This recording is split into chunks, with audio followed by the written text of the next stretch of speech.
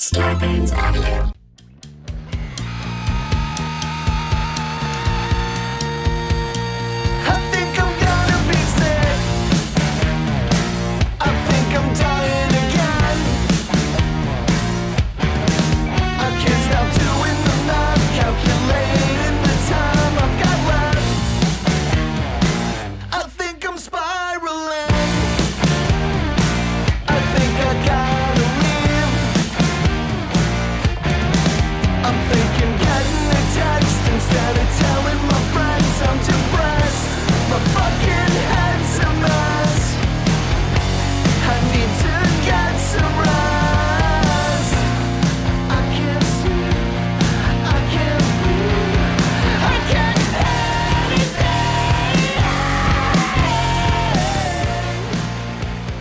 What's up, buddies? Hey, welcome to Y'all Ever, the only podcast on the internet. There are no other options. This is it. My name is Hampton Yunt. This is a comedy mental health program all about staring into the dark abyss and trying not to fucking blow your brains out. Y'all ever? Oh, man, today's a great episode. I sat in with Robin Tran. She's so funny. I know her from stand-up comedy, but more than that, she's a great online persona, has a million projects in the work, and is just a delight. This was one of my favorite interviews that I've had so far, and I really hope you enjoy them. I want to give a special shout out to the band that gave me this new theme song, Virginity. Holy shit. Their song, Bad Call. It's all about mental health. It's so fucking good. It's just a fucking banger. It's awesome. And thank you guys so much for giving me a cool song. And like the fact that when I reach out to people for shit like that, for a dumb podcast called Y'all Ever, and people respond to that, it's just insane. It's insane to me that that's my life and that I get to do things like that. Let's see. If you want to support this podcast, go to patreon.com for $5 a month. That's a membership. I'm trying to work out how to do a year-long thing and kind of switch up the Patreon right now. But right now, $5 a month is a great way to support the podcast. You get bonus episodes once a week on Mondays. And really appreciate it. Also, if you want to support the podcast, there's merch. There's y'allever.threadless and stuff at hamptonyut.threadless. And I have my albums for streaming and all sorts of things. And just whenever you tell people about this podcast and share it, it helps so much. I mean, it's really the small things that just help in general, and it's the combination of all of you helping in some small way that gives me a fucking career, gives me any sort of creative outlet right now. And you guys are the best. I'm not going to read any emails this week. Just going to jump in right to this interview with Robin. Really hope you enjoy it, and stick around.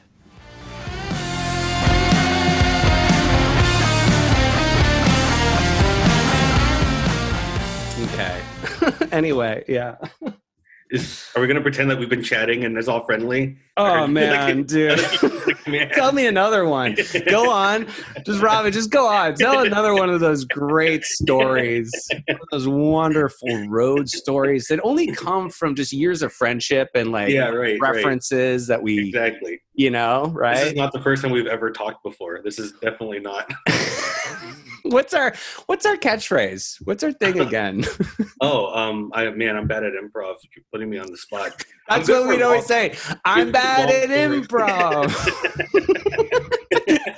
Kind of has a duo. Yeah, I'm bad at improv.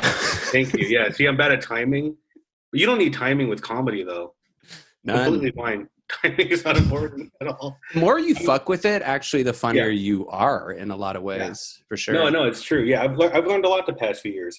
I hope this thing doesn't lag. You know, I'm all paranoid because, I did a show before, a Zoom show, and the booker was really neurotic. So he sent me 3 pages. The Zoom. How to get the most optimal Zoom Like, like, are you going to be near the router? Are you going to, and I had like a panic attack. I'm like, Oh dude, like, so man. now I'm all worried, like, oh my God, is this going to freeze and stuff? And I'm all Well, insecure about my own internet connection now because of this fucking booker. It's like, hey, your internet's dog shit, right? You're not near the router. You're not. It's like, what the fuck, dude? Anyway, so this is great. I love Yeah. this. This is a new level to be disappointed with stand up. Where now I'm just like, I suck if I don't have like Dane Cook's router. I don't have like. Did you know Carlos Mencia steals other people's Wi-Fi, dude? He doesn't even have his own router. Yeah, he's just lifting it though. He's not stealing it. Aren't all routers like remixed from an old router? I literally, to this day, couldn't tell you what a modem and a router do and what the difference is. Yeah, but no, I'm glad to do this. Don't worry if it cuts out, for sure. You probably don't remember. I was a jerk for most of my life until maybe like a few months ago. I feel how Mark Maron does his podcast and he like owes everyone like an apology when he's hosting. I've been going on other people's podcasts just to apologize, dude. To give. I said something mean about you one time, and I don't know if you even remember, but I always felt bad about it. When you're depressed and everything just sucks. Everything sucks. Comedy sucks. You suck. I suck too. So I'm not absolving myself. And so I was just shitting on everything that everyone put out. And it was a Mystery Science Theater. It came out. And I guess because people were having a good time. I didn't even watch it. I guess came out and said, like, fuck you all for liking this stupid show and all this. I was just, going off and just like, oh, I'm going to trigger people by saying everything sucks. And then I realized later on, like, oh my God, people that I like are on the show. I didn't know you were on it. Baron Vaughn was on the panel. This is so funny. So I was like, oh man, I bet you that he read my fucking. I think I retweeted you and said it was great, and this is the one person who's speaking the truth. And like, oh man, I probably didn't even read it, but if you did, I don't know how to say sorry because it'd be weird if I. That's incredible of you. What? That's incredible of you to be that thoughtful and think that I would in any way, even if I remembered that would not be on my radar to be mad about for sure. That's not just thoughtful though. I'm narcissistic. I think everything that I've ever said about anyone, they remember. Like, so I've apologized to people for a lot of things. They're like, I don't even know what you're talking. I'm mad at you now. What's brought on the sudden change? Like, is this an AA thing? Like you're on making amends? I got on the right medication last September, like 13 months ago. What are you taking? Taking Lamictal right now. I've been on Wellbutrin for a while now, but Lamictal is like changing my life. It's the best thing that's ever happened to me. What's it doing? What's up? And what was the situation maybe beforehand, Yeah, well, it's a mood stabilizer. I have bipolar 2. Bipolar 2 is like the sequel. Fuck it, yeah. I have bipolar the quickening. 2, It's underappreciated, I think. Yeah. It's very underrated. The silver medal in bipolar. Bipolar 1 is like the one that is like you're manic and you kind of like leave the country and you spend all your money. I have the depressed one, which is like safer, even though you're not going to do a lot of damage outward, So it was basically, I was depressed almost every day for like 25 years. Like it was ever since I was like 8 years old. Nothing I did made it go away. Exercise, mindfulness, meditation, therapy. I tried everything. I tried 11 different medications because I had a really bad psychiatrist before that didn't care. So I'd always tell her like, can you give me something that works? And she's like, well, you're depressed because you're not going on walks. Just dumb. Like, wow. Like, okay, have you drink water. Yeah, drink water. You're like, so when I drown. So like, you're like, go to the gym. So I go to the gym. I'm crying at the gym. In the rowing machine. Now I'm in shape and I'm sad. Yeah. So, now I'm just a more attractive, sad person. Yeah. It was from 2017 to 2019. I like completely lost my mind. Like I experienced no joy, no sadness, even no emotions. Food didn't taste good. Music didn't sound good.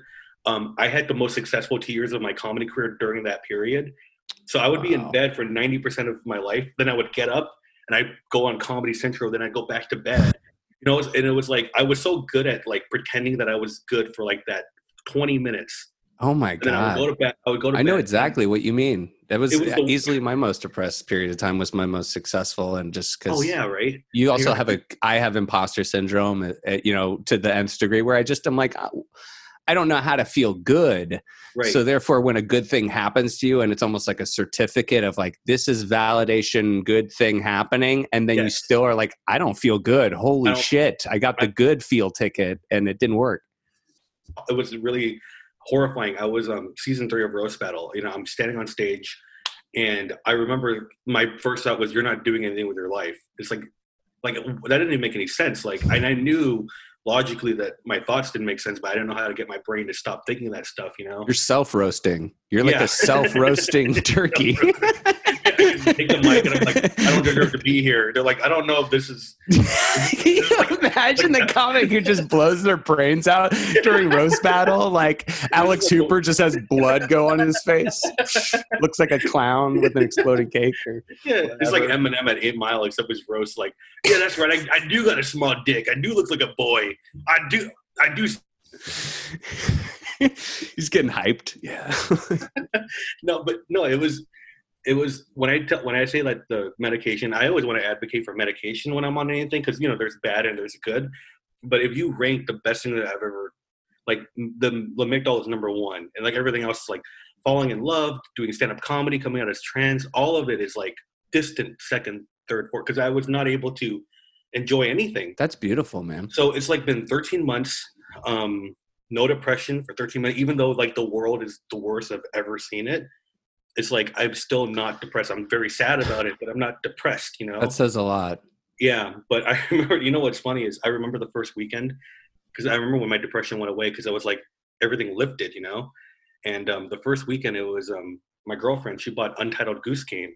And I was like, oh my God, I've been doing Untitled Goose Game. Oh, man, yeah, good-natured fun time. Let's just forget about the world. That, to me, is that game of like party. Everyone's just trying to forget about it, just party, have a good time. But then we would take breaks from it, and we would watch Chernobyl on HBO. Yes. And so Chernobyl on HBO is the first show I watched while I'm medicated.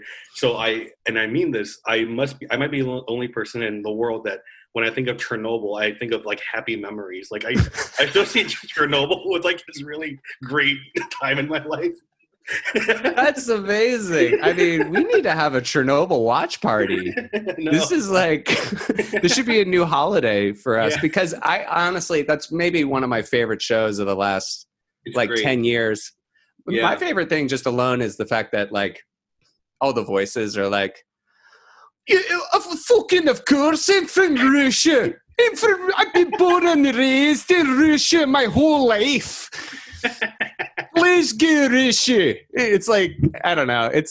They didn't bother to hire any Russian actors. They don't exist. They do not exist. Mila Jovovich shoots zombies, and that's about it.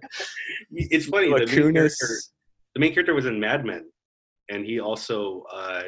Oh yeah, great role. Spoilers, but he has the same fate in both shows. Goes bye-bye in the. He is like, this guy is typecast in the worst way possible.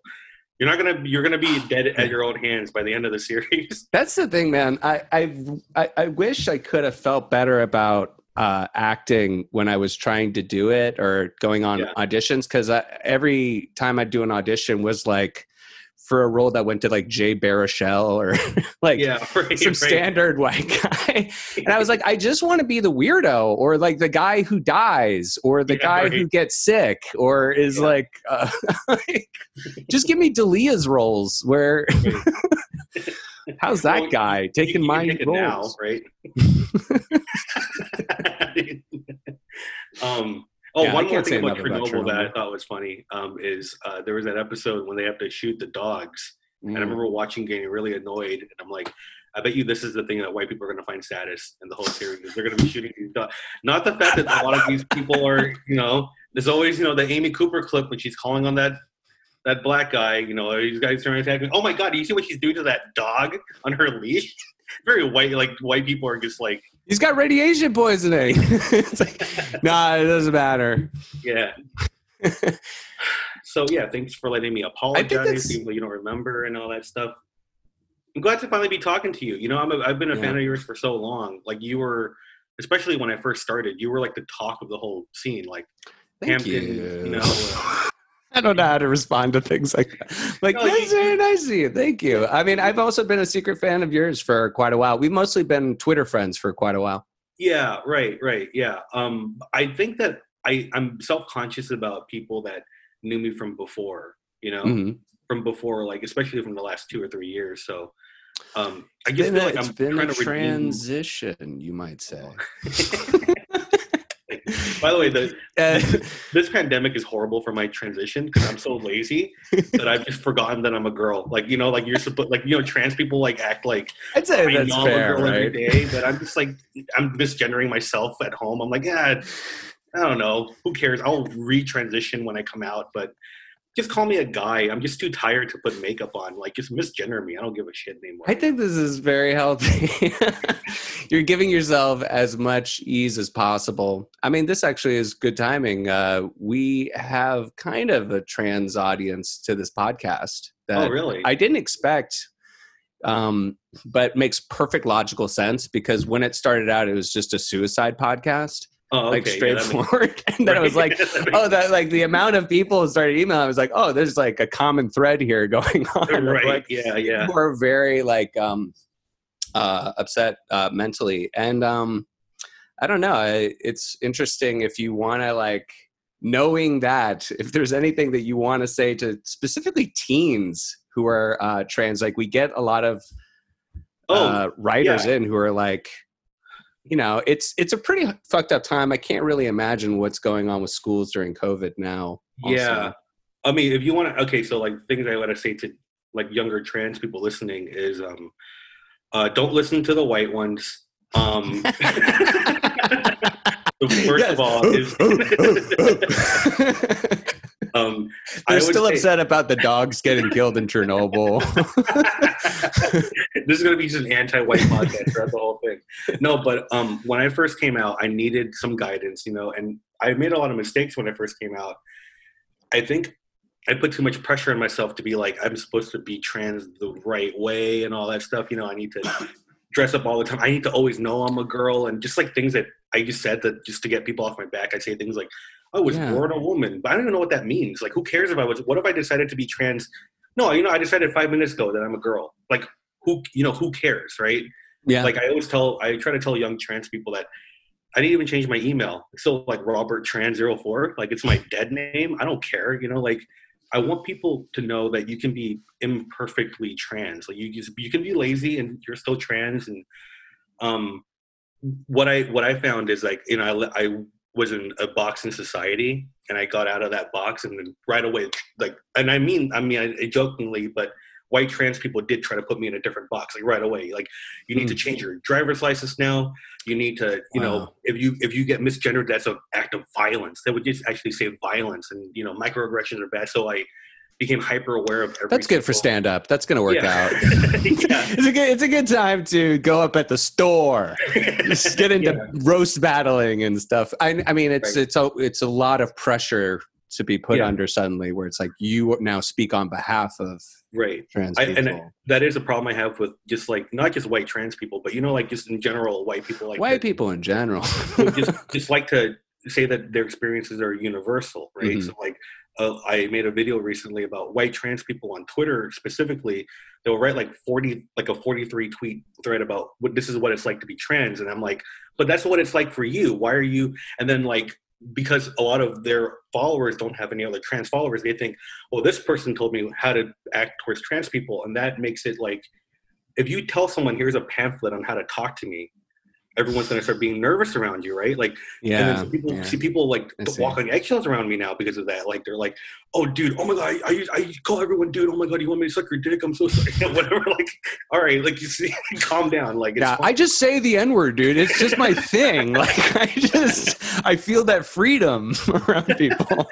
Especially you. I feel the freedom.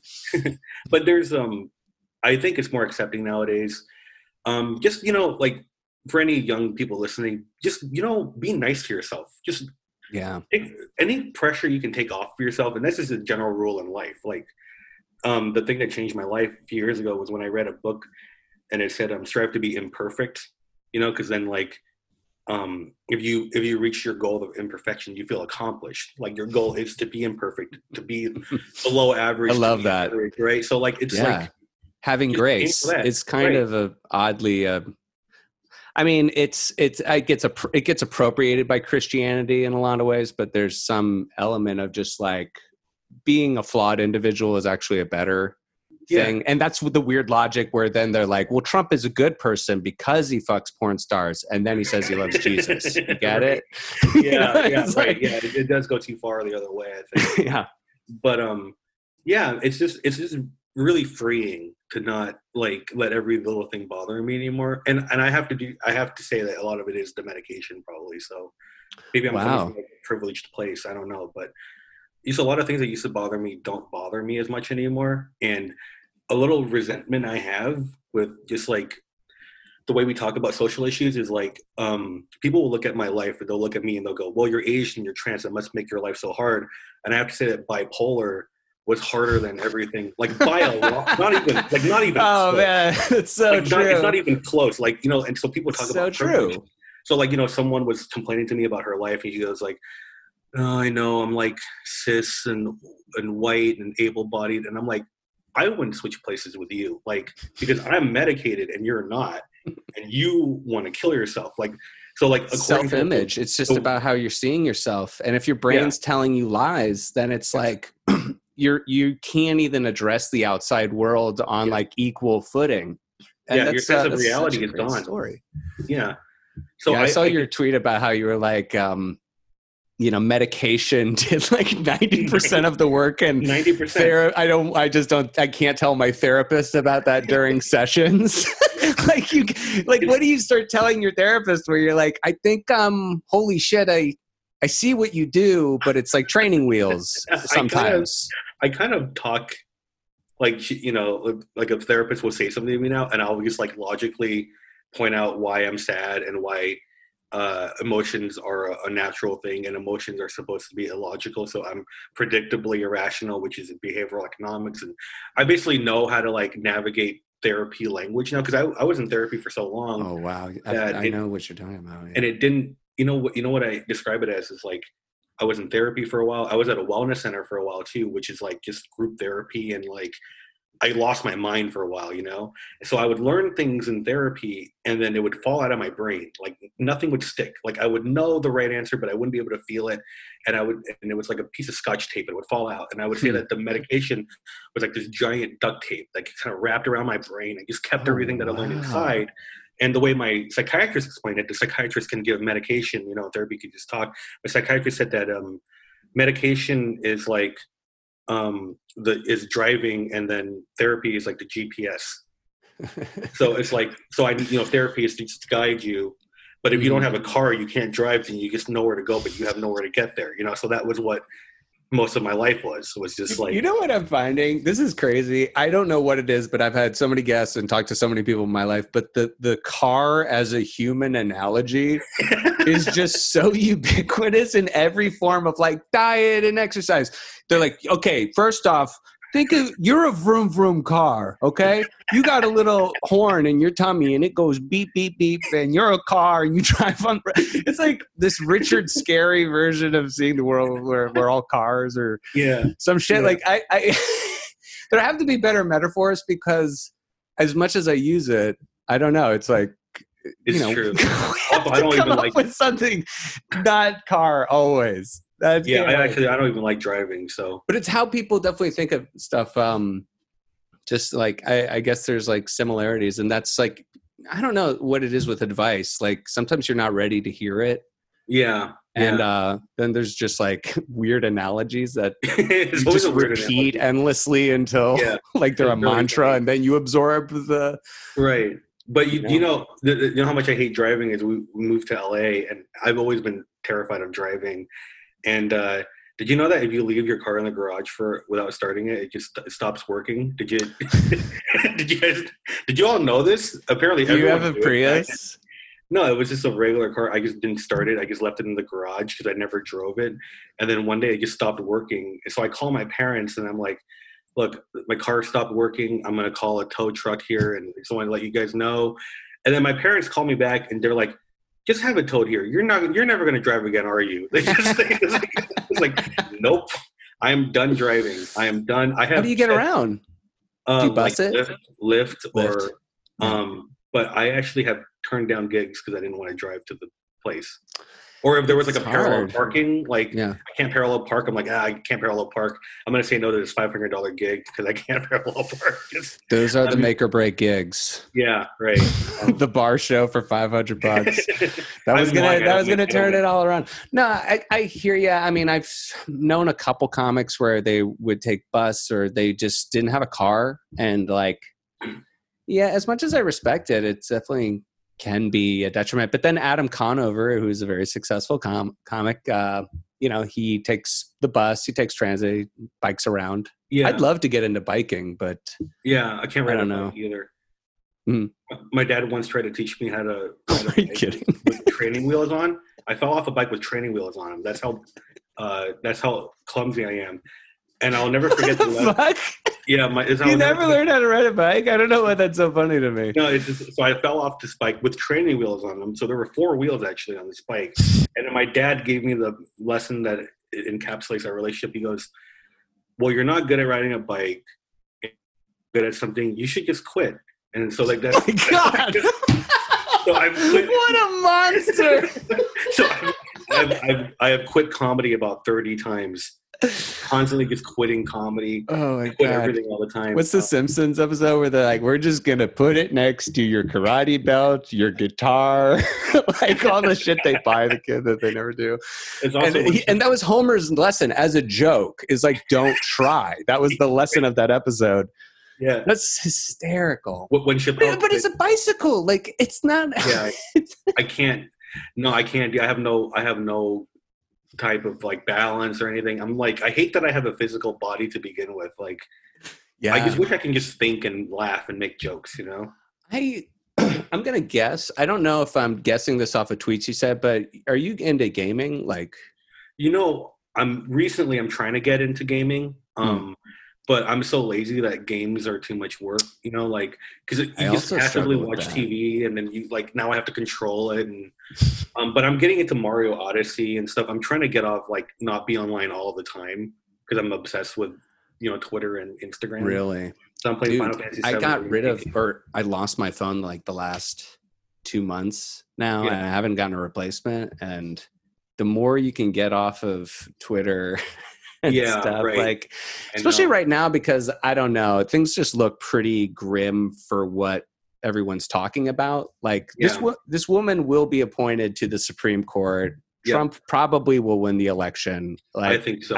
And if that's everything everyone wants to talk about, and then like, dumb SNL sketches and shit, like I'd rather just not be there. It's funny because like, before I would get so into social justice issues because like I was depressed and I was like, well, I'll wrap myself in a cause, and I will have a justification for being depressed. Like, and you hear a lot of people say this stuff like, well, if you're not depressed, you're not paying attention. And I think it's such an irresponsible narrative. And I don't think people mean it, but depression and sadness are different things. Like I have never been sadder about the world, but I'm not depressed about it. And people will ask like, well, how can you not be depressed? And it's like, well, because I have my own inner circle that I've made better than I've ever made it. Like my friends and I have we've never loved each other more because I'm more open now, because I'm more like clear-minded, and my relationship with my girlfriend's never been better. And like we will laugh and enjoy life while the world burns around us. You're playing Mario Odyssey. Yeah, Mario Odyssey through the apocalypse. But and Nero played Mario Odyssey through the burning of Rome. Oh shit! Little lag there. Oh yeah. There you go. You good? Okay, sorry. It says my connection is unstable, just like my. In more ways than one. But, it's like they've been listening. But I don't think that it's like you should put your head in the sand and not pay attention. Yeah, no, I walk this line too of like, I know the things, but right. the repeating thoughts are too similar to depression and anxiety. Yes. And that's the way Twitter and Facebook are set up as an algorithm to just blast the same information. And it's not the same as being informed. It's just, right. Yeah. You're on Twitter and Facebook. You know? I think what happened, and this is like a really reductionist thing, I've thought about this a lot, is like for way. Oh, sorry. We didn't care about the world, you know? Mm-hmm. And now it's like everyone cares about the world, but no one is worried about their own mental health. And a lot of the things I'm reading that I've been concerned about is like people will say things like, you know, I bet you if we fix society, no one will be depressed anymore. And it's like, no, that's not true. Depression is it's a mental illness. It's like the cold or like, you know what I mean? Like fevers or whatever. It's like, and I just think like when we talk about like mental illness in a systemic issue, that means like access to healthcare, access to more wellness centers and everything. Right. But then when that became like individualized, right? When social justice became like psychology, I think that was bad. When it was like, you're a victim. And it's like, yeah, I am a victim systemically, but when you do that individually, it messes with you. And people don't know how to separate sociology with psychology. Then you need both, but you need to be able to balance the two, right? So like, I don't know if that makes sense. It's like no, that makes a lot of sense. That's very eloquent. I've never actually heard anybody kind of talking about that right now. Well, you know, like, so someone like Ben Shapiro will say something like, and I hate he's the best. What if he just turned really hard? No, but he'll say something like, he'll say like, microaggressions aren't real. You're not a victim. Get over it. Mm-hmm. But I'll say like, no, microaggressions are real. They're all real. All these sociology lessons and all the systemic, they're all true. Mm-hmm. With that being said, like, it's in your best interest if you can to get past it. Because you can't get it for your own health benefit. Because you can totally get shitty fucking world. I caught myself once, and I remember that this is a dangerous precedent when there was an open mic and nothing racist happened to me that week, and I was like, oh man, like what am I going to talk about? Like, can someone call me like a racial slur so I can complain about this? And I was like, this is not good either. There has to be like a middle. That's how you go around trying to compile bits. So you just go into white neighborhoods and like eat a dog in front of them, and they're like, "You're like, your move, white people. Say something. Yeah, say something. Like, dare you." But no, I have not fully formed the thoughts yet. But I do know that when I was at a wellness center, and they would teach you things like positivity, gratitude, positive thinking, bipolar, all these classes to help your mental health. And it took me longer because every time they would teach me something, I would have a social justice word to go, well, you're invalidating my trauma. You're, and it was like too much of that. And the main thing you're dealing with is the bipolar too. And yes. It's like you're saying, it's like this thing that like society can't look away from on any level because it's its own individual thing. And if you're going through that, then it's like, you just need to address that as the mental health issue. It's not about all these other things that are systemic going on, right. Because and also, trying to involve you in that cause is actually pretty destructive because man, it's a huge weight. But also like, I actually care more about causes now that my mental health is better. Mm-hmm. I can look at it in a more because you're competent now. I'm competent now, right? I can see it, and I can get mad and let myself get really mad without letting me go out of control. Mm-hmm. Like without it consuming my life. Like every now and then, like every 2 or 3 weeks, I will get really sad about a news story, and I'll be really sad for I'm gonna let myself be like really sad for a day. I'm going to take a day off and just like cry and let myself be sad, kind of just schedule it in. And then the next day I'll be better. So like the world does get to me sometimes, but I just doesn't I don't look for the outcome of an election or the outcome of a politic to make myself happy because you can't control those things. So when you put your hopes and dreams into like an outcome, it's like a sporting event, right? Like I was just thinking that. Yeah. It's like, you can't control that. So you have to make yourself happy despite whatever is happening in the world. So we don't have enough self-empowerment, I think, on the left in general. That's true, man. The people on the right are like loving themselves. Yeah, yeah. It's like a cult of personality. It's like a Tony Robbins get mentally health. So that's the thing is I joke all the time. I'm like, I'm just gonna, go the other way because it's like they're just having so much more fun. Right. It's like you're a liberal in a little boat with a hole in it, and then you look at the yacht of Republicans just dancing and firing guns. Yeah. It's just like they suck, but I'd like to be on that boat. I think that all of their causes are wrong. I think they're ahistorical. I think the right wingers are just pure draconian, like horrible people. It's just logical, yeah. But some of the stuff they say about individualism is not untrue. It's just that the way they get there is invalidating, right? Like, you do need to make yourself feel better. But the way they do it is really shitty, to where they're like, get over it. It didn't happen to you. Like, they're gaslighting pieces of shit. I think if you just validate people and go, you did go through some shit, but like, let's try to. But they're not like riddled with guilt complexes that are so self-destructive. It's so weird. It's so perverse, and it's almost like water finding its own like level. Like, you see why certain behaviors go to certain parties and stuff like that, but like.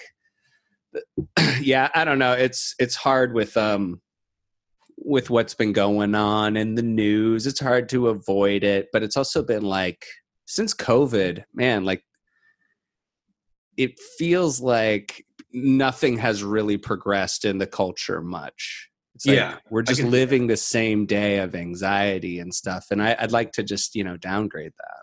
Yeah, I hate to say this, but I've actually been like thriving with the pandemic, like really cleaning up with this COVID thing. But really, really doing. What are you doing? What have you been doing during COVID? Well, okay. And we'll ask also what shows and entertainment you've been consuming. What things have you been enjoying? Please tell me. Well, okay. So a month before the pandemic happened, I told you I don't drive and I don't go. The truth is, Hampton, is I've never gotten up that much.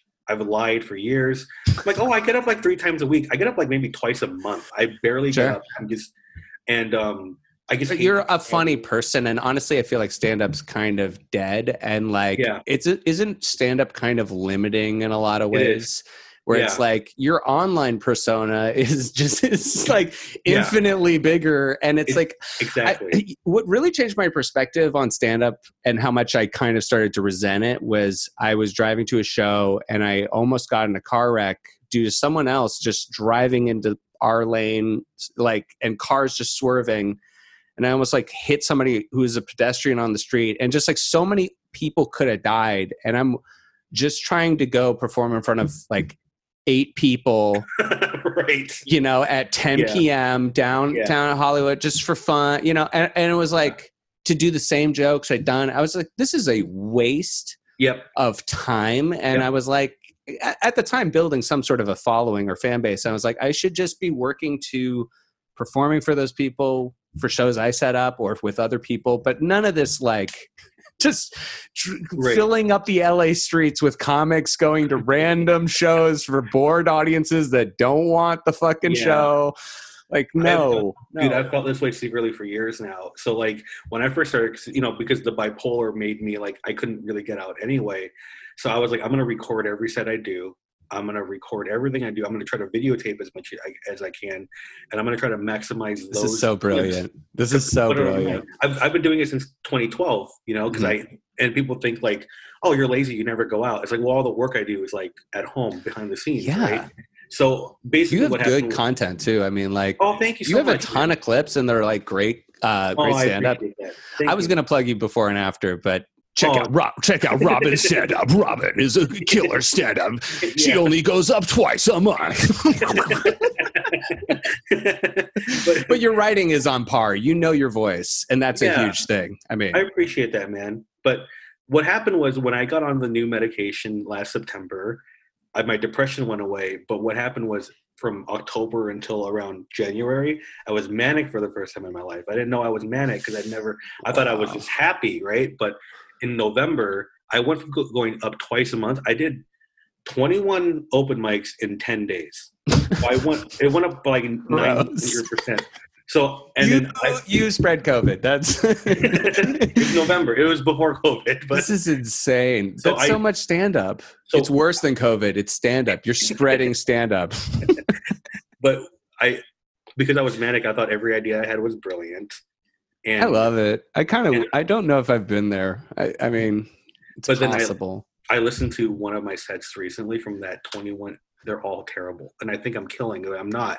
And then someone told me like. It's so fucked up. This happens to so many comics who have bipolar. It's like they do sets with mania happening, and they're like, that was awful. I'm fucking murdering. But then I'm George Carlin. I felt really validated actually, because all these years, all these guys have told me like, you don't get up enough, you're not grinding hard enough. So I did that, and my stand-up suffered. So I went back to performing like 2 or 3 times a month, and my sets were better than ever. And then in February, I was like, I don't really want to just get up all the time anymore. I see like, this is before the pandemic. I'm like, I'm going to start learning how to make memes. I know that sounds weird, but I'm like, people are making memes. I want to make memes because they look fun. I want to like learn a different language of comedy. Yeah. And so like when the pandemic started, I just started making memes about the pandemic, and I started going viral. And I'm like, thank God I learned how to make memes. I'm learning how to make videos on my iPhone and my iMovie. I'm making my own videos now. I'm cutting up all the clips, putting subtitles on them. So it was all this time that I never had before to like really just crack down and do this. And also like everyone's at home right now. So like this is the best time to just make some videos, put your content out there. And I always thought of it like, more people will see your content on Twitter than they will when you perform in front of 8 people, like you said, right? Yeah. And I thought this the other night, actually, when Trump got COVID, and it's like comedian Super Bowl, right? Everyone's on Trump got COVID, everyone wants to talk about it.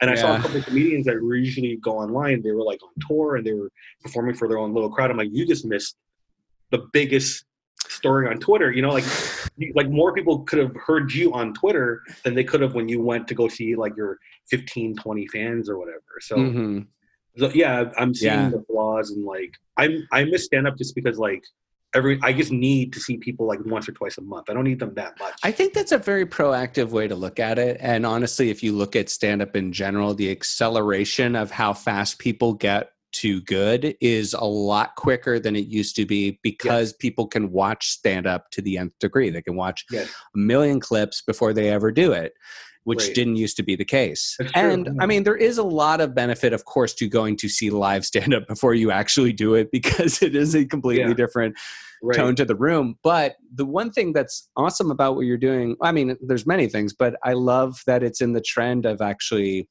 it's like comics have a hard time dealing with this transition maybe, but the funny thing is I don't think the industry is having a hard time with this transition, which is that when I was coming up in stand up, it was like incredibly gross to have like a card or to self-promote on MySpace. It was like that long ago that it was just so gross, and you'd make fun of people who were doing it locally. Everyone made fun of me. Yep.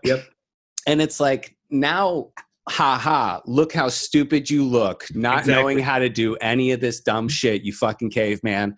And it's it's technology. It's not evil or good. It's just learning how to use the phone, how to keep being current with technology. And that's where it's like, I think I appreciate that. It's giving a lot of the control back to comics, people who can create a voice, have it in a void, but then amplify it and work with other people. And like, there's no fucking rules. Yeah. I was really mean when the pandemic first started, because all these guys that were telling me to go grind and all that stuff while I was doing this, I was like, hey, you guys can't grind anymore, huh? Are you guys going to grind during a pandemic? And, they're trying to get these like social distance open mics going. I'm like, I have videos. And, but if you want to know what I've been up to, like I blew up on TikTok actually. This is over. All right. No. By putting my he's cutting the feed. No, you've been banned. I have a couple of clips of my stand up that got a million views, and so I got 140,000 followers in like 3 months. I have more fans. Like they all went to my Instagram, my Facebook, my Twitter. I actually have a fan base. Damn, can I hit you up on how to do? This Yeah, is so lame. no. Well, but I have to get over that. I have to get over thinking it's like I mean, just like asking for help is already so hard in stand up because it's supposed to be such an individual thing. Well, no, I mean, what I did was, I had an hour that was on Hulu. I did an hour taping in 2017. It was the best that I ever had. It was like from beginning. I killed for a whole hour. I just got access to a Hulu subscription. I just watched Blade of the Immortal, but this will be the next watch. It's not that. Well, they took it down like after a year. It was like a part of a 6-part series, and I was like, I'm gonna do the special, and then I'll probably kill myself after or whatever. Like that was like my goal. And that was like I love setting the deadlines always. I would just push it all the time. It's like high school graduation. Now I gotta graduate college, but then I didn't do that. I was like, well, now I gotta do stand up for the first time. Yeah, that's actually how keep moving the goalpost. I was gonna do stand up for the first time and then kill myself. No, it's all true. I know you're. Is that how you approached it also? Oh yeah, I was like, I'll do stand up once and I'll kill myself. Oh, I killed on accident, like on stage. So I guess I gotta keep doing it. And then I have this special that it didn't get sold on Hulu, but I remember thinking for this hour special, I was going to probably do okay for half, and then it was going to bomb a little bit, and then we were going to edit it. But I killed for the entire hour. And there was a timer on top. Oh, and I said, when I was finished, it said 59:58. I was like, I'm going to get goosebumps thinking about it. It's the greatest thing I've ever done in my life. Is that 1 hour special. Oh, so, I'm for sure checking it out. I'm sorry I haven't already. No. It's not up anymore, but the clips. All right, well then fuck it. Who cares? No, fuck it. I'm saying fuck it. We're done. Fuck it. Sorry, Hampton. All right, I'll go. Sorry, I'm sorry again. This began with an apology. It will end with one. But, all right, so you have it on TikTok though. I cut up. Beautiful. I love it. Minute-long clips, 20-second long clips, 40-second long clips. I have this. I paid $20 for this website where I can put subtitles on them. If you put subtitles on your videos, like it goes up by like 10 times the amount of views. Oh yeah, So I would just put up some videos, and it didn't really get any traction. And then one video hit, and it got 100,000 views on it. And I was like, holy shit! I didn't even know that would happen. And then it kind of just kept spiraling. And then now it's like another video might hit 1 million views today. Like it's just like whenever that happens, it's crazy. Like I can't believe. Congrats! This is great. Yeah. But I also this is like the best time ever. Is that you've had the focus from this time to dedicate all this to TikTok. Yeah, no, it's like it's fun. I don't know, all of it is really fun to me. Because my brain used to think about depression. When you're depressed, you can't think about anything else. So that it has been replaced with jokes. And not only have I not been depressed at all for 13 months. I've written new jokes nonstop every day for over a year. Every day, all I do is write jokes now, memes, That's jokes. Incredible. It's. I didn't write a new joke for 2 years before that. I could not write one new joke for 2 years now. So I'm probably a little manic still, so I need to be careful of that all the time. But I just love doing it. I would do it for free, except capitalism sucks. So you have to every now and then I got to put out a trans video that I don't really want to, oh, isn't it hard being transgender? And it's like, I don't want to do that, but people like it. No one wants to hear my wrestling jokes. So I got to do a little dance for the trans. Yeah. I was trying to think of how you could scam the system where you just say Star Wars, at the front of the clip. And then you then get into whatever you want to talk about. So my dad is never loved me. You get into the good stand-up, Yeah. But I encourage anyone who has if you have good clips of yourself and you can edit it with iMovie and you can edit to 30, 40 seconds and you put some subtitles on it, you won't go viral right away. But I think you and there's other comedians that new model. Telling, yeah. And it's you'll get a new audience on TikTok, but they will go over to your Twitter and your Instagram. I got 2,000 new followers on Twitter and a couple thousand on Instagram also. And then they become your fans. And then you put your Venmo or whatever on top. You get donations from strangers. And then this is the first time in my life I've actually if COVID ever ends, I actually would go on tour, because I have people who want to actually see me now. I've never had a fan base before. And someone's knocking on the door. Sorry. Oh, no worries.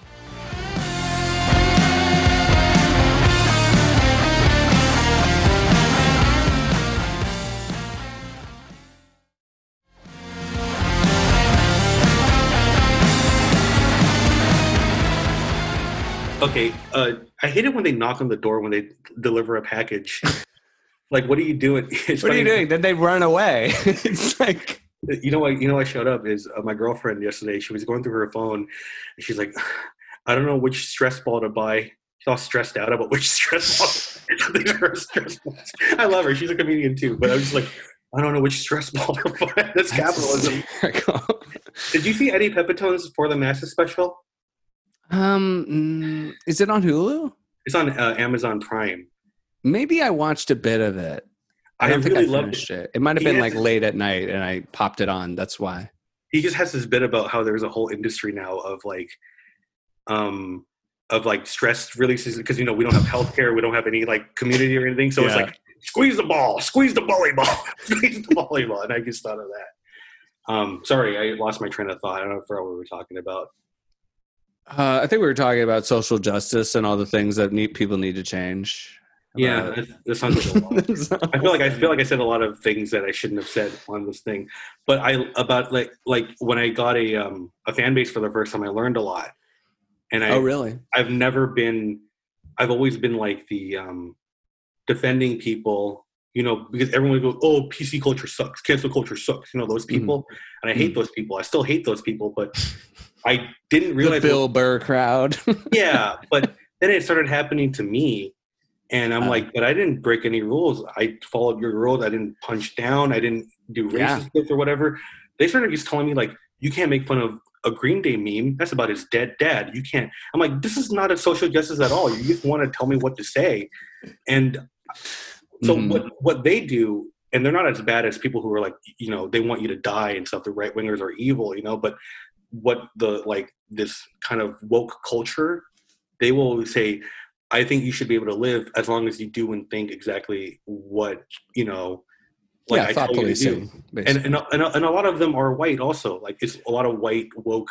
They kind of took the movement over. You know what I mean? Like, I think Bill Burr said it. I've written about it too. No, he was dead on. It was hysterical. I mean, it was like it's just like you're just a white person telling me what to do at this point. And I've never had anyone tell me before, like, I used to like you, then I heard this joke, I'm disappointed in you.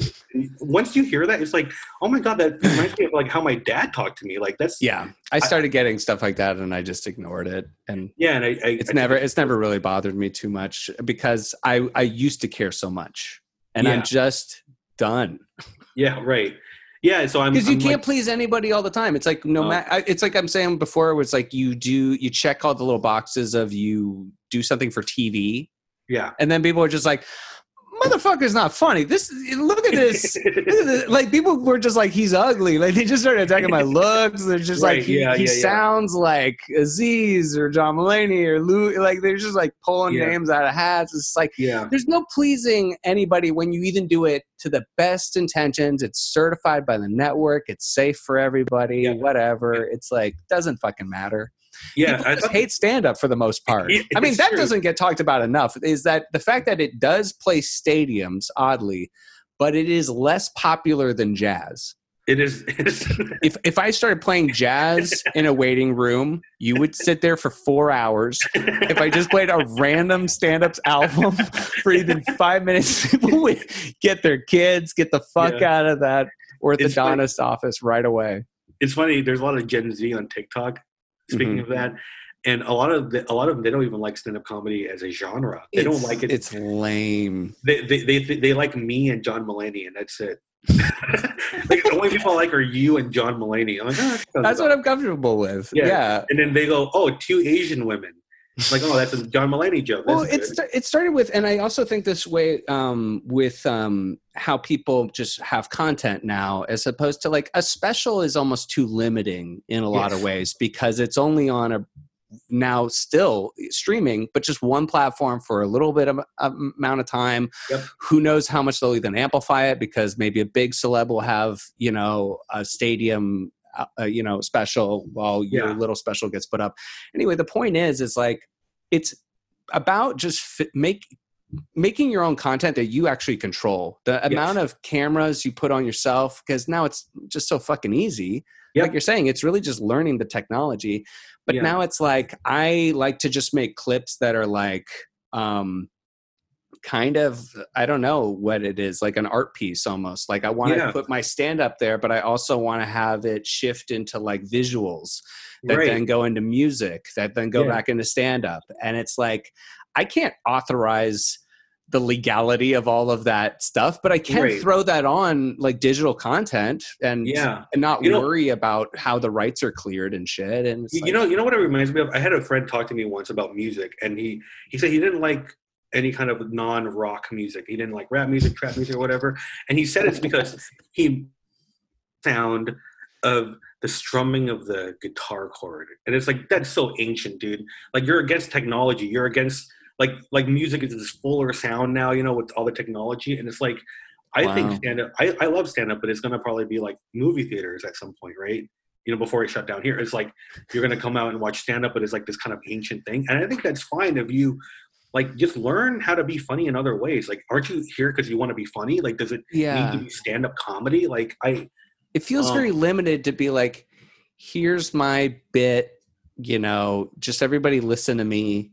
Yeah. And this is the context you're going to hear it. And then I'm going to be honest, majority of stand-up just sucks. It sucks shit. And it doesn't, it's not worth that validation of 5 minutes of your time and stuff. Yeah. So it's like, you know, it's like, it's too many people who aren't really that funny getting too many specials for too much amount of time. Like it's an oversaturation. So what it really is like, well, I don't want to discourage people from doing stand-up in general. I'm more just like, no, just make your own content and put it out. And then like people are just as likely to see that on YouTube or TikTok than they are on Netflix. And then you'll make your audience, because I think that's the thing is like, I like stand-ups that generally have some sort of voice. It's maybe going to be possibly not every time, but it's sometimes a more difficult road because if you're truly doing something interesting, not everyone's going to get it right away. That's true. Yeah. And then it's like, so what stand-up has for the longest time just had a really toxic scene that's rewarded shitty behavior. Oh yeah. I mean, I don't even hang out with the comedians. Yeah. It's the worst. Mm-hmm. I hate. Also, can you clock out? Like you haven't even done the mic yet, and you're just fucking doing your bits. Like, I push the line. Yeah, it's like they think there's a lot of comics who are just bad to hang out with because they kind of feel like they can beat you up, you know, you up around and stuff, which is just not fun. And it's because it's this competitive scene and it's rewarding bad behavior. Yeah, and that's the thing is like, so I just feel like people who maybe have an individual voice, it's not like go into other things. It's more like be smarter and definitely be aware of the technology that's at your fingertips. And like you writing tweets is going to get you a job on SNL or something, you know, it's going to get you in a writer's room somewhere or just, filming your own stuff. It's like you've done the work that a lot of people's special is hopefully going to get. Yes. Is that hopefully it clicks and then hopefully people start, you know, memeing it or whatever. But I think it's a proactive way to look at your career. Well, one thing I learned a lot from this TikTok experience, you know, is I ran out of stand-up comedy clips and I started getting worried. I'm like, what am I going to put up? And my girlfriend was like, you should just make videos of just you talking to the camera and like do jokes that, you know, didn't work on stage, didn't do this. And I was really insecure, dude. I'm like, I don't know if I can do it without the production, you know, the cameras, there's great lighting for my special. And so I did a few videos where I'm just talking to the camera and I'm editing, I'm learning how to use iMovie. And then one of them got like 300,000 views. And I was like, dude, this is just now, I'm literally just me, no corporation. I'm just doing jokes that like, it never really worked on stage. And it has an audience. Yeah, and it has an audience. And so like now I can just produce my own videos. And I'm thinking about getting like a desk, you know, like a little backdrop and just like producing my own videos and like, and it's just really fun to like, it's my material. I own it. I wrote it. I'm shooting it. I'm editing it. I'm being attacked by monsters now. Like, it's gonna be like the lamest green screen for zero reason. Like, oh my god! No, I'm totally in this well. Like,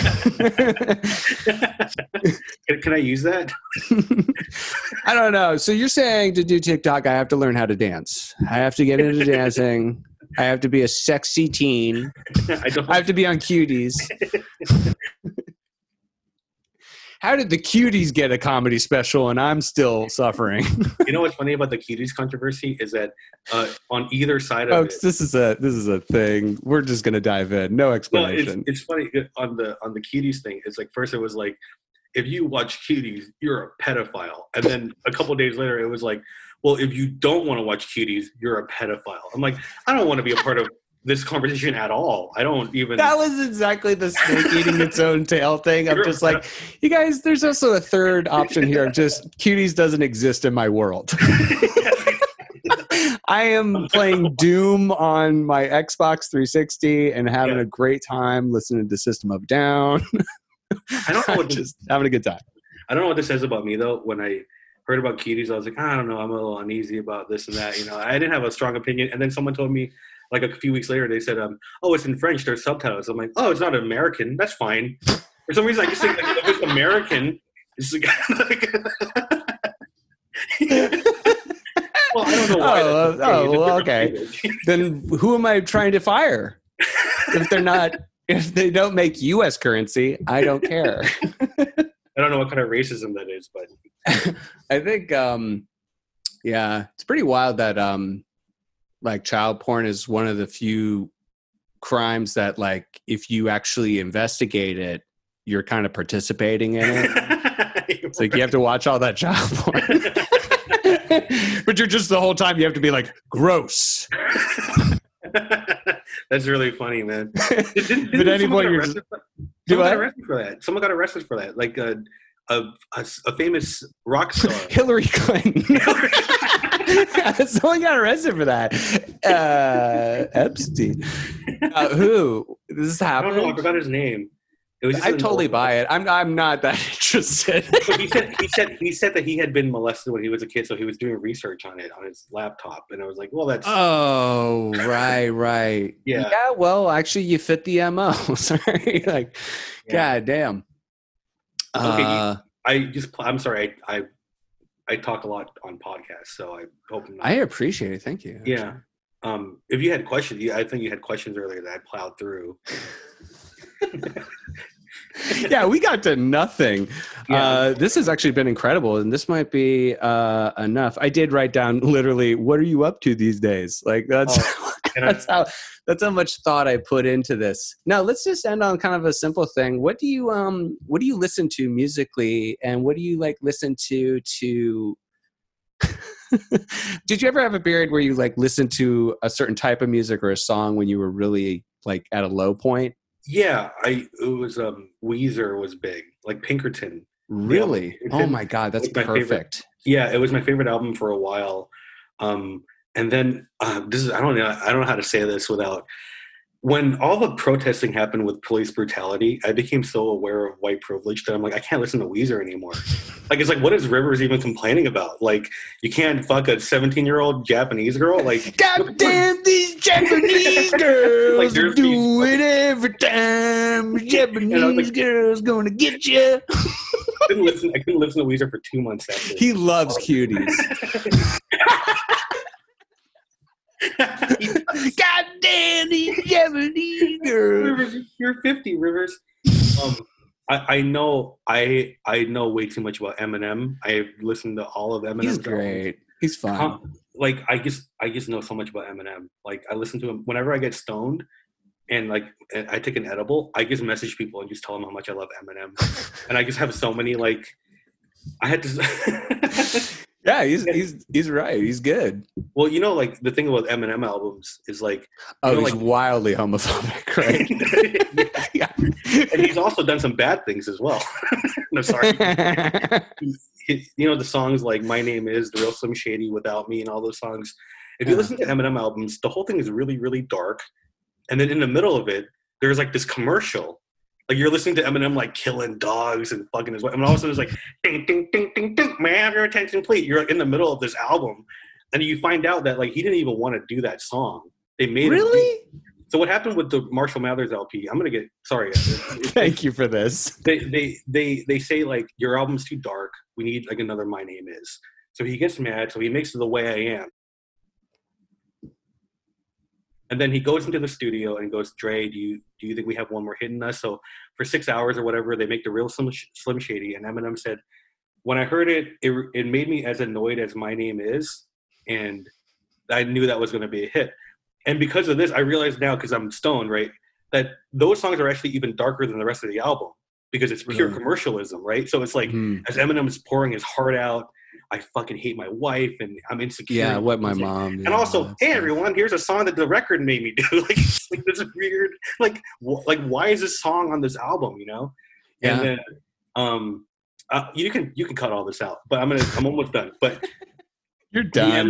The Eminem Show, which came after the Marshall Mathers LP, is my favorite Eminem album because it's a struggle that I relate with, which is that album is about, hey, do my peers still like me because I know I sold out. And that album is about getting the respect from his peers, not from his fans. You know, that has white America in it, which is about white privilege without saying white privilege.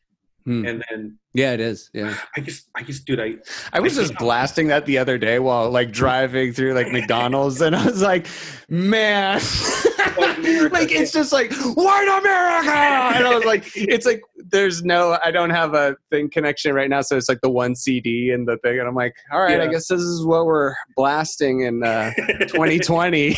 Yeah, I'm obsessed with Eminem. There was a period where do you know that song lyric where he is the song with Rihanna and he goes, you watch her leave out the window, that's why they call it window pane. Yeah, that's the funniest fucking line. The dumbest. So during the pandemic, one of the first things I did was I made over 50 memes about window pane.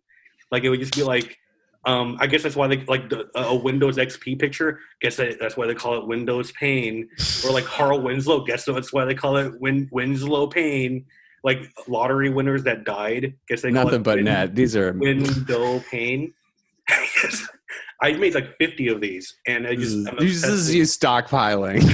This is like when Republicans get guns. Like you're just stockpiling memes, sitting on the ammo. So that's what I do. I listen to Eminem and Rilo Kiley. I listen to a lot. But do you listen to Eminem to get pumped? I was going to ask, what's music you listen to get kind of jock jammed ever? Yeah, I would say you're in the zone, memeing it up. When I used to go to the gym, I would listen to Sum 41. Hell yeah. Yeah, just all killer, no filler. Does This Look Infected is one of the best albums ever made. I was going to say that one too. Yeah. It's just like banger. Thanks for Nothing is a great song. You know, like down. It kind of starts off slow. You think, oh, is Sum 41 changing their tune? Nope. It just goes on. And so Sum 41. Eminem, I absolutely recommend that if you're trying to get pumped. Yeah. And also, I really like Limp Bizkit's Rollin' Urban Assault Vehicle. Not the one on TRL, the one with DMX and Redman and Method Man. And it's like, it's a rap song. And he's going, Limp Bizkit, DMX. And you hear, arf, arf, arf, like DMX That's is barking. Upsetting. DMX is barking as Fred Durst is yelling, Limp Bizkit. And I'm like, how is this not the greatest song ever made? It's 6 minutes long. Wait, Redman or Method Man? Who is it? It's Redman, Method Man, and DMX and Fred Durst. I feel bad for Redman and Method Man. That's what I was saying. Is like I just feel like they're like looking at Fred Durst and DMX, being like, "What the hell is going on?" Because it's like it's all a tragedy that we're getting real rappers next to Fred Durst because the idea was that he does rap rock, so he's like a rapper, but it's like no, not at all. I love the ending of the song is DMX barking and Fred Durst going, bark that shit. It pumps me up, dude. To this day, I was listening to it the other day. Yeah, it's one of the songs I put on every day. I listen to Kid Rock's Bawadaba, like the live version, like all the time, like literally just start hitting the ceiling of my car and just like, yes. I used to love Kid Rock. Do you? Oh, I haven't heard much. Is he still cool? No, I don't. Yeah, no, I love his politics. He's still awesome. I'm not a big fan of his music. I love it. But it's like, I don't know. It's like you can't take him seriously, and who cares? In the same sense that, like, you get it, you know. Did you watch wrestling WWF for a while? Kid Rock I never watched it. Oh yeah, except for when I was a kid. But yeah. Yeah, he used to do the theme song for The Undertaker when he became biker, and it was like, "Oh man, American badass!" What? And then they did "Rollin', Rollin', Rollin', Rollin'." You'd hear it every week. And I remember WWF once introduced him as our favorite band in the whole wide world. They actually said the whole wide world, the nerdiest thing. And you hear Fred Durst is performing at WrestleMania, and no one gives a shit. The fans are just like going to the bathroom. He's performing for like 40,000 people, and no one is making noise. Yeah, I wonder why that guy kind of secretly hates the music industry and always wanted to get out. Yeah. The best secret about Limp Bizkit is he started the whole thing to just make money to do his directing. Is that true? Yeah, he says that where he's like, it was just to get some money together to do directing, which is like the most insane plan that kind of worked. I mean, I guess. Is he a good director? Do you know? Does he do? I don't think it's like offensively bad. He's not like Uwe Boll or whatever, you know. He seems like a decent guy now. Yeah, he seems. That's the thing. Like he kind of seems cool. I use one of his songs, for my Patreon episodes of this podcast, and I have it over the Seinfeld music. So it's like, isn't it funny how like a lot of bands we used to make fun of are like all anti-Trump, like now they're like kind of cool, like, oh, Limp Bizkit comes out against Trump. Smash Mouth wrote a tweet about Trump. So yeah, Eminem. Like, it's that's the thing is like I was into Eminem throughout like the Berserker and Rap God was like one of the best achievements of his career. I love that song. I thought it was like truly inventive, but then it was like, you know, him in like a parking garage with a Red Bull being like, Donald Trump, Forrest Gump. Like it's like damn. Okay, really quick, I know I'm going just talk about chainsawing off your mom's tits. Come on, man. I know I'm talking too much about Eminem. You can edit all this out, I won't be offended, but I need to just tell you, forget the fans Hampton, I'm going to tell you about Eminem real quick, is that in 2017 he put out an album called Revival where he was woke, and it's one of the worst albums ever made. It's so bad. Which one is that? Is that Revival? The Rihanna?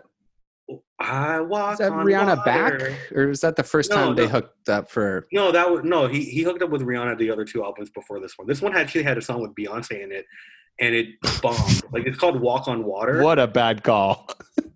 Walk on Water, and it's about how he can't live up to his expectations. He has a song about police brutality. He has a song. I feel bad for. But the thing is that the message was good, but the songs were bad. You know, and it's regarded as shit, man. Gotta let him be him. It's a tragedy, and I've been saying this that people don't understand it because I'm like, look, there was a time and place. Eminem should have had a sketch show. Yes, like he was truly funny. He was, and in the Forgot About Dre music video, all those skits where they keep jumping to him, he's just like, what he comes in and he says, I don't know, I'm listening to my my Will Smith CD. I'm listening to my Will Smith CD. I don't know what this bitch is saying right now. Yeah. And it's like so funny. He's like acting. Like it's great rhythm to it. And I was like, man, the amount of music videos where he's doing drag, he's like so playful right off the gate with his whole persona. And he's like, I'm going to do characters. I'm going to do voices. And it was like, and people were like, dude, do you have any idea how big this guy was? A sketch show would have been the worst thing. But I'm like, no, you don't understand. Like he would have had a sketch show that would have been like like on a Chappelle level where we still talk about it. Like he would have been cutting edge because he would have gone after just all the people he goes after in his albums, but it would have been like well-produced. Yeah. You know, sketch comedy, I think. So he comes out with that Woke album. The next album he comes out with was Fuck That Woke album. This is me. It's called Ball with the ball to burn. So then he comes out with that album. I've been back to Detroit. And then people didn't like that album. And so next album he goes, fuck you for not liking that last album I did about how you didn't like my last. So like every album he's doing now is about. Everything's a retaliation with him. Yeah. Anyway. All he knows is battling. What? All he knows is battling. And he's he's so into like when the Machine Gun Kelly thing, I think he probably dropped down to his knees and did like a prayer to God, like, thank you, this has finally happened. Like, and it's like two white guys going after each other, have at it, the battle of who could care less. I love him so much. I try to make fun of him, so I stop liking him. He's great though. But it's like, in the same way, a lot of art, it's like, I don't have to be best friends with the person to just think they make good music or some shit. But like, Kanye's out there making like religious albums. So yeah, I couldn't get into that. But Johnny Cash had a religious period, and then he came back where it was like when he was like about to die, they're like, no, he's the man in black. He's like scary. He lives by railroad tracks, and his best friend's a cactus. And it's like, but like there was 2 decades where he only sang about God, and he only wore rhinestone gleaming jackets, and how's he doing? Is he good? He got canceled. He's done. Yeah, they didn't like Hurt or whatever. Yeah, Joaquin Phoenix played him with Joker makeup, and now he's done. I hurt myself today. And I'm tired of pretending that I didn't. Robin, thank you so much for being here. You were an incredible guest. Thanks, man. What's something you'd like to promote? Send people your direction? Oh, if you just look up Robin Trans 04, I'm on Facebook, Twitter, Instagram, TikTok. Yeah, just find me online. I'm constantly just putting out content because I just like doing it for fun. I like just making people laugh however I can. No, seriously, man, I've been a fan of yours for years. I just remember jokes of yours from like, the Olympics. Remember that bit about the Olympics you did? It's so funny. Yeah, and that was fun. People used to just tell stories about you when I was in the OC. Like, I saw Hampton yesterday, and you went on. I won't even quote some of the stuff because, it's not like you said some things that are not cool, like on purpose. You can edit this out. Can I tell you something that someone said that you said on stage once? That I said on stage? Yeah. Yeah, sure. I didn't see this, but apparently you went on stage and you just went up and you went, Muslims? Yeah, got to go. Yeah, you're done. Sorry. It was something that happened in the news, and it was like, and I remember the bit, and I remember how horrified the comic was in front of me who saw it. I don't want to put his name out there, but it was so funny to see his face. Because I was like trying to make some joke about how we have Amish communities, or like fundamentalist people, and that was kind of the connection I was just trying to make. And I was like, saw how horrified people were, and then I think I just joked around how bad it would be if I really had these beliefs or something. I don't know. Yeah, it was very funny. I'm sorry to put you on the spot, but I watched your Comedy Central half hour a while ago too. I just watched a lot of. You talked a lot about depression on it. I was like, man, you took some real risks with this, and you've been a fan of yours for years. I wasn't expecting that. Thank you. I now know I don't know where to put this mentally. Oh, okay, yeah. I appreciate you. Thanks so much. Thanks. You think you're funny, right? I don't know what's happening these days. But do you think that you're funny? Oh, sure. Actually, I think I'm like God. That's the problem. Yeah. I think I have like insane narcissism complex. I think that you need to. Actually, I'm sorry. I know you're trying to get me to go, but I just have one more thing to say that I learned. It's like that once I knew that I was funny. You know what? That is one of my questions. When did you know you were funny? Like when did you start feeling that? When I hit 1 million views in July. With one video. Holy shit. I was like, I think so. Not even when you started stand-up. I didn't realize I was funny until, it was before that. It was my last roast battle, which was 2 days before the pandemic. I was battling Alex Hooper, and I just fucked around, and I was just myself, and I was getting laughs, and I realized like, it used to be like my jokes were everything, and now my jokes are just like this thing that I'll say if I run out of my own personality. And I wrote this whole long post afterwards. Like, I finally found my comedy voice after 8 years and everything. And then the pandemic happened. But it's God. It's a sign. I was afraid that if I knew I was funny, my ego would get bigger, but it actually shrunk. Because like when I thought I wasn't funny, everything felt like an attack all the time. Like, you didn't like my joke. Are you saying I'm not funny? Fuck you, I'm funny. And it just becomes like this whole cycle. But if I know I'm funny, even when I'm not funny, then I can take criticism. You can be like, I didn't like that joke. Oh, that's cool. I'm still funny, but that joke was bad. And it changes everything. And now you're comfortable with failing and knowing that you can fail and still be funny. And I think that's kind of like one of the secrets of comedy is you need to know that you're funny. Yeah, and failure kind of helps. I mean, it really does just beats you up and makes you realize why you're dedicated to it. Yeah, and also it's also like an exciting opportunity to be like, oh, I can make this better. Like, and that's really the danger with trying to, like, I don't know, if you're trying to be funny for the first time, as I was saying before, it's like learn as many technologies as possible. But, I imagine it'd be hard to find your voice exclusively on Twitter. It's true. Yeah, that's true. Yeah. Anything that's just like 144 characters or whatever, like, I don't know how many. It's tough. Yeah. But I'll let you go. I'm sorry. I just went on. Sorry.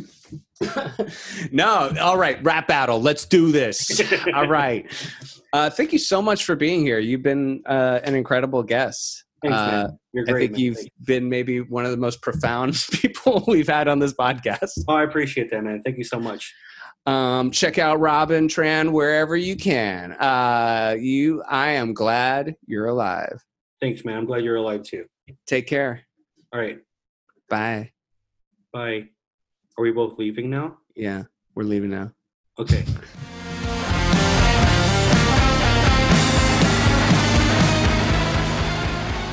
Holy shit. What a great episode. That felt great. I hope you guys really enjoyed Robin. If you want to support this podcast and you want more of this coming out, you can go to patreon.com for $5 a month. You can support this podcast, get weekly episodes on Monday, and you get the back catalog of old Y'all Ever and Suicide Buddies episodes. And there's other ways to support the podcast. Go to our Threadless page at y'allever.threadless, at hamptonyunt.threadless. There's merch. There's all sorts of shirts and sweaters and things you can get for this winter time. Hey, everybody needs clothes. Why not get a Y'all Ever shirt? Why not get a Hampton Yunt shirt with the sick-ass demon design that my brother made? It's awesome. I also put up a special shirt on hamptonyunt.threadless that is Calvin peeing on racism. And I don't know. That's probably going to get shut down at some point. But there's a myriad of ways that you guys could support this podcast. You can listen to my albums online. All right, I'm now just droning on and on. You guys are incredible. Thanks for listening to this podcast. If you want to write in ever to comment, talk to me, have a comment about an interview that I've had, please write into y'alleveremail@gmail.com. Always appreciate it. I will get around to reading some more emails soon. But you guys are the best. Again, thanks to Virginity for this theme song. And check out this fucking killer guitar riff.